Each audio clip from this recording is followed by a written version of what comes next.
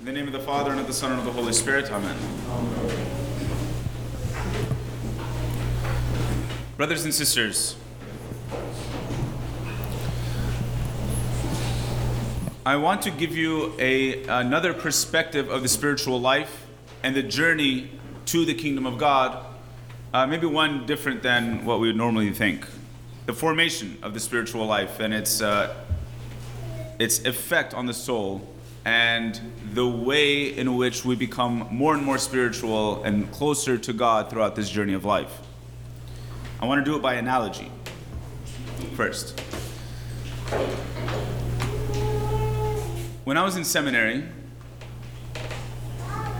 in the year 2013, I think I was about 3 years into the seminary, a couple years away from ordination, the church sent the seminarians and I to Berkeley to stay at the Dominican Priory there, St. Albert's Priory. And we stayed there for a semester. We took classes, theology classes with them. And we lived with the Dominicans at St. Albert's Priory in Berkeley for almost 5 months. And it was a great experience. And we learned a lot. And many of the things that I learned from the Dominicans I've even applied to our own monastery here. Met a lot of good guys. The Dominicans are wonderful people. And the classes were great. The building, the monastery there, is just gorgeous. It's very old, very medieval looking, just right up my style, you know.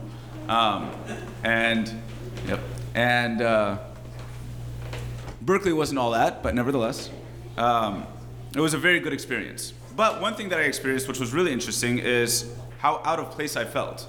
I felt very out of place. And it's not because anything externally about living there was wrong. The Dominicans were great guys. I learned a lot. The classes were great. The church was beautiful. The liturgy was beautiful. The way they celebrated it. Everything that they did was wonderful. I even made good friends there.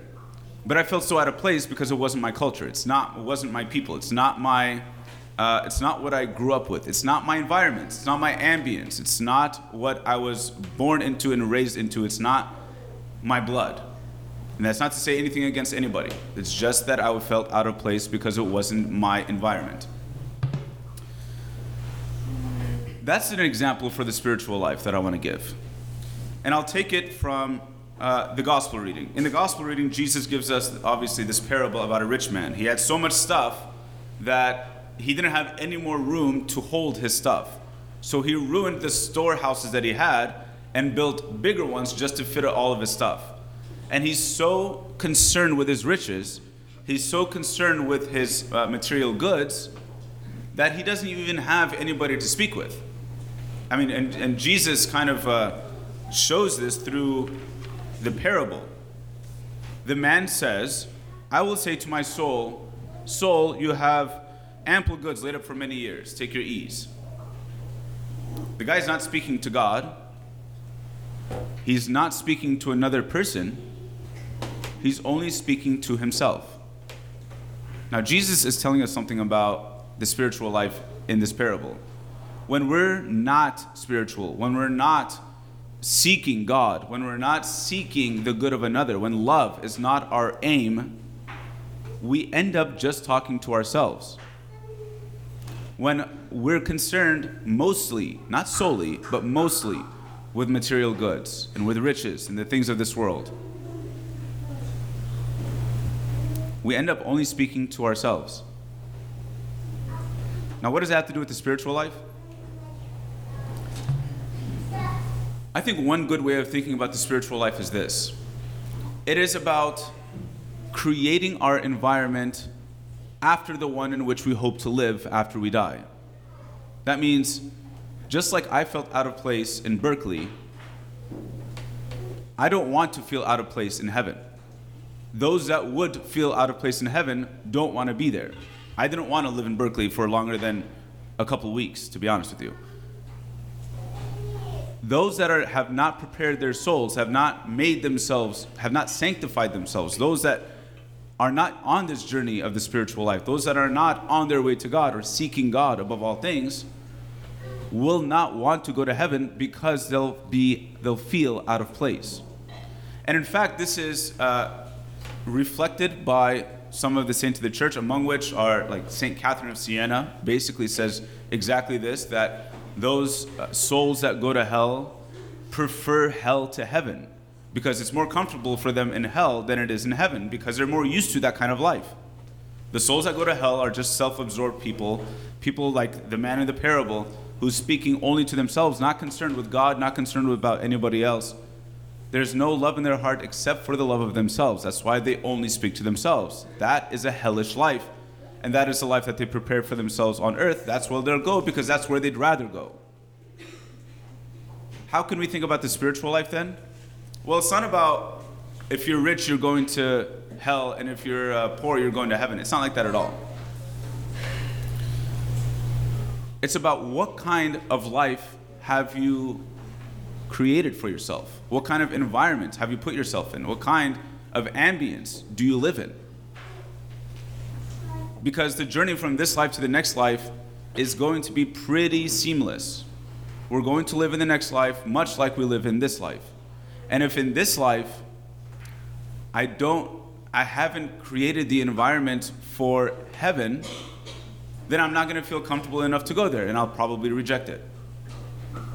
How do I create that environment then so that I can, by the grace of God, enter the gates and feel like I'm home? I have to, just like in a culture like ours, just like in our human society here, in order to feel, kind of in place, in order to feel welcomed in a place, in order to feel like we belong somewhere, we have to know the culture, we have to know the society, we have to know the people, we have to know the mannerisms. We have to know the language. We have to know how the people speak. We have to get ourselves and conform ourselves to the culture around us in order to feel like we belong to it. Same with the culture of heaven. In order to enter the kingdom of God, we have to know the people. That's the angels and the saints. God himself, ultimately, of course. We have to know the language. That's the language of love. That's the language of mercy and forgiveness. We have to know the mannerisms. That is charity. Self-sacrificial love in the form of a cross, accepting the suffering that comes with love. We have to know the culture of heaven, and we have to make it our culture. That's the spiritual life. So that when we go and we meet God, we can say, yeah, this seems very familiar. This seems like I belong. This seems like something I'm used to. And that the journey from this life to the next life will be seamless. In the gospel reading, Jesus ends this gospel reading. The parable, the purpose of the parable is to say, don't be so worldly and so anxious that you feel like you have to accumulate for yourself so much stuff that you're never going to feel like you're in need. That's a bad spirituality. You want to feel, sometimes at least, that you're in need. You want to feel like you're dependent on God. You want that because that is the spiritual life. That's how we learn how to depend on God, when we actually need him. When we don't need God, the tendency is that we forget him as well. That's why Jesus speaks so heavily against the rich of this world, because the tendency is that they'll forget God. Jesus rather, though, ends the gospel reading by saying, where your treasure is, there will your heart be also. Where your treasure is, there will your heart be also. If we create a life for ourselves and an environment for ourselves such that the material goods of this world, the riches of this world, are the things that we're after the most, then one of two things is going to happen, and it's guaranteed to happen. Either we're going to outlast those things, or those things are going to outlast us. But the only guarantee is that we're not going to be together with those things forever. That is the only guarantee.